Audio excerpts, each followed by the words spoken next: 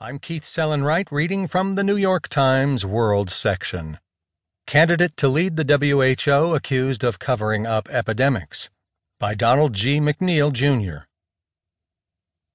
A leading candidate to head the World Health Organization was accused last week of covering up 3 cholera epidemics in his home country, Ethiopia, when he was health minister, a charge that could seriously undermine his campaign to run the agency.